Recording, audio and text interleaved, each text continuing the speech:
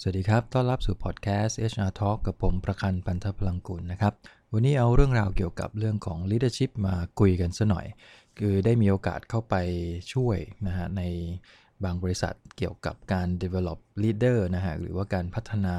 ผู้นำยุคใหม่เพราะว่าผมว่าสมัยนี้มันมีแกปค่อนข้างเยอะนะครับเท่าที่เข้าไปสัมผัสกับองค์กรขนาดกลางหรือแม้กระทั่งบางองค์กรที่มีขนาดใหญ่นะครับจะมีประเด็นหนึ่งที่มักจะเจอเสมอก็คือตัว leader ระดับที่เป็นปัจจุบันเนี่ยนะฮะเขามักจะลืมพัฒนาผู้บริหารระดับกลางให้เติบใหญ่ขึ้นมาทดแทนเขาในอนาคตหรือที่เราเรียกว่า succession plan นั่นแหละครับคือบางครั้งเนี่ยด้วยความที่ชะล่าใจมากกว่านะฮะแล้วก็มองว่าตัวเองยังคงต้องบริหารองค์กรนี้ไปอีกนานเนี่ยนะฮะก็เลยทำให้ลีดเดอร์หลายคนเนี่ยมองข้ามประเด็นนี้ไปพอ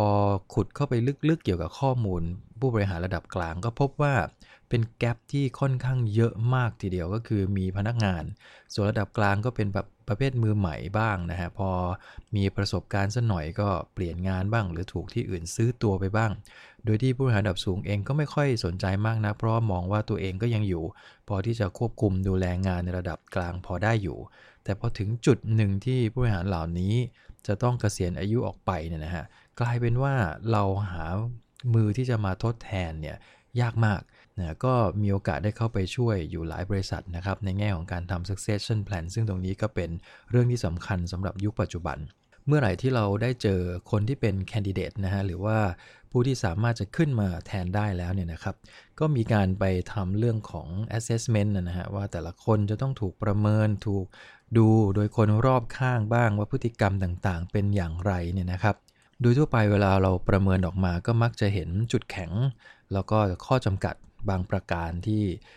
แคนดิเดตหรือว่ากลุ่มที่เป็นลีดเดอร์ในอนาคตกลุ่มเนี้ยเขากำลังติดตัว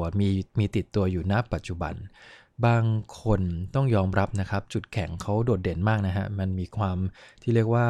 เป็น strength ของเขาเลยในการทำงานแล้วก็เหมาะอย่างมากที่จะก้าวขึ้นไปเป็นลีดเดอร์ในอนาคตแต่มันก็มีบางจุดที่โอเวอร์ไปนิดหนึ่งก็คือต้องระมัดระวังคือคนกลุ่มนี้บางคนเขาคิดว่าในตัวเนี่ยเขามีจุดแข็งค่อนข้างเยอะเขาพยายามที่จะหยิบจุดแข็งเนี่ยมาใช้ในการทำงานอย่างเต็มที่โดยที่ลืมไปว่าบางครั้งถ้าเราเน้นหรือว่าทำให้จุดแข็งมันเอามาใช้จนเกินมากเกินความจำเป็นเนี่ยผมว่าไอ้ strength เนี่ยบางทีมันจะกลายเป็นจุดอ่อนซะด้วยซ้ำไปเคยเจอบ้างไหมครับเคสที่ผมเห็นเนี่ยนะฮะก็จะมีอยู่ประมาณว่ามีตัวแทนก็เรียกว่าแคนดิเดตแล้วกันนะฮะในตัวตายตัวแทนที่จะขึ้นมาเป็นลีดเดอร์เนี่ย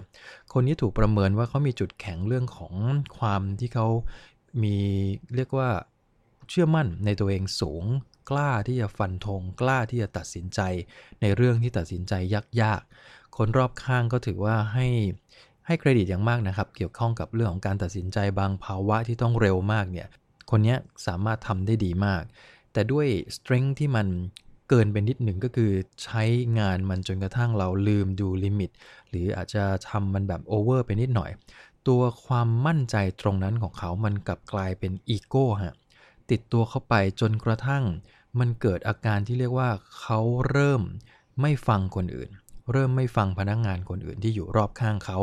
เพราะอะไรเพราะส่วนใหญ่ก็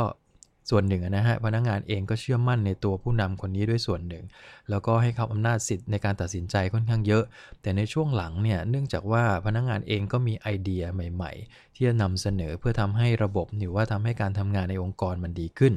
พอไอเดียเหล่านี้นำไปเสนอในที่ประชุมเนี่ยกลับกลายเป็นว่าว่าที่ผู้นำคนนี้ก็ตบโต๊ะนะฮะแล้วก็บอกว่าไอ้สิ่งที่คุณพูดมาทั้งหมดเนี่ยมันใช้ไม่ได้มันต้องอาศัยความคิดของผมอยู่ตลอดเนี่ยผมต้องคอยตัดสินใจให้พวกคุณอยู่ตลอดเวลาเห็นไหมอะไรแบบนี้ครับก็คือพูดในลักษณะที่ว่าตัวเองไม่ฟังคนอื่นละเพราะว่าเขาเชื่อว่านี่คือ strength ของเขาแล้วมันเป็นจุดที่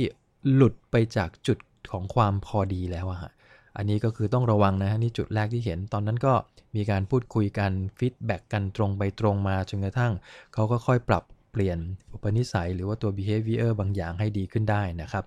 อีกอันนึงก็คือเรื่องของการ planning บางคนเนี่ยเป็นคนที่มีสกิลทางด้านการมองอนาคตได้ดีจริงๆนะครับเวลาเขาเห็นเป้าหมายเนี่ยเขาสามารถดึงเอาเป้าหมายที่นายใหญ่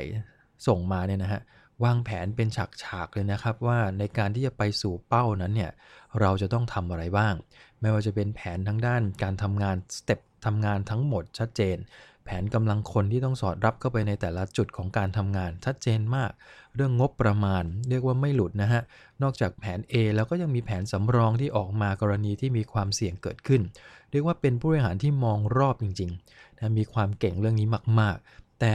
เช่นกันนะฮะพอเก่งเรื่องนี้มากเข้าจนมันเลยจุดของเรียกว่า strength ไปแล้วเนี่ยมันจะกลับกลายเป็นว่ามันจะเริ่มกลายเป็น weakness เข้ามาแทนก็คือ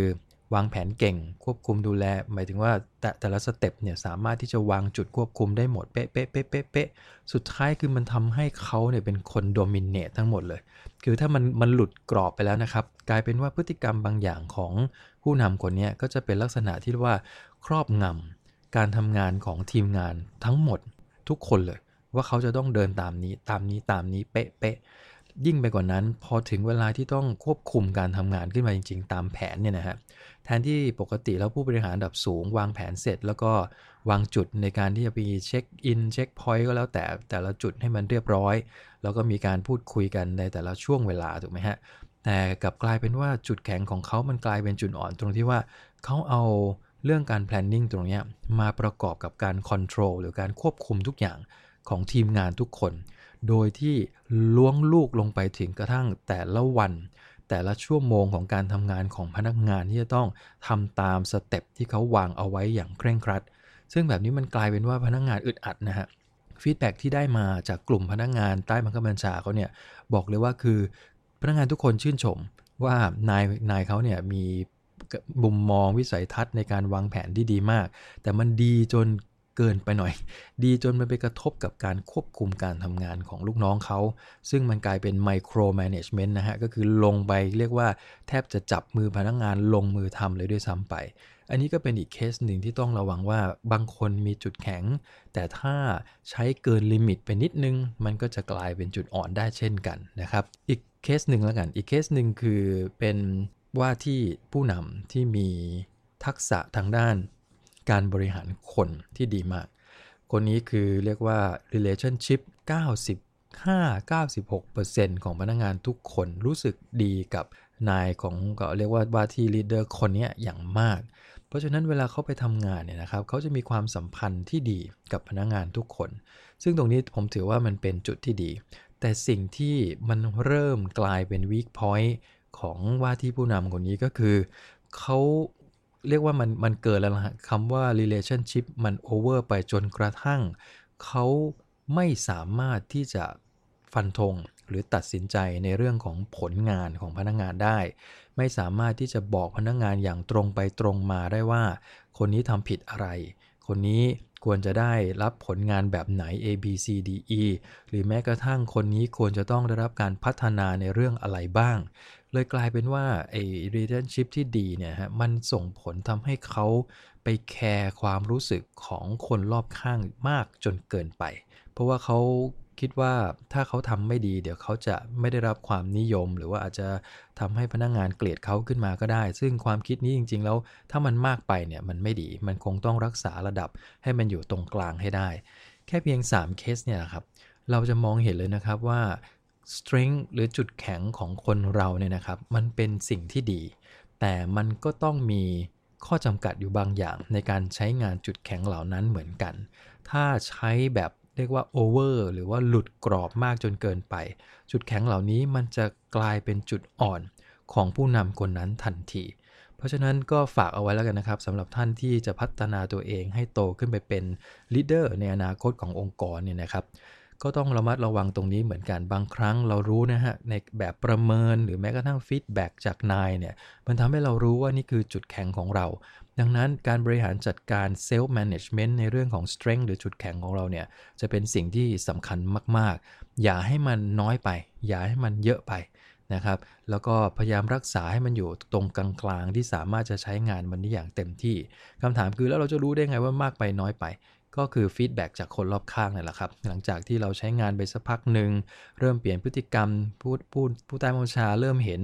นะครับนายเริ่มเห็นพฤติกรรมบางอย่างของเราที่มันเปลี่ยนไปเนี่ยเราคงต้องเข้าไปคุยเพื่อขอฟีดแบ็กว่าไอ้ที่ผ่านมาเนี่ยเราเป็นยังไงบ้างในเรื่องนั้นจุดแข็งของเรามันเวอร์ไปไหมหรือว่ามันใช้งานแบบอ่อนไปหน่อยเนี่ยคนรอบข้างน่าจะพอให้ฟีดแบ็กกับท่านได้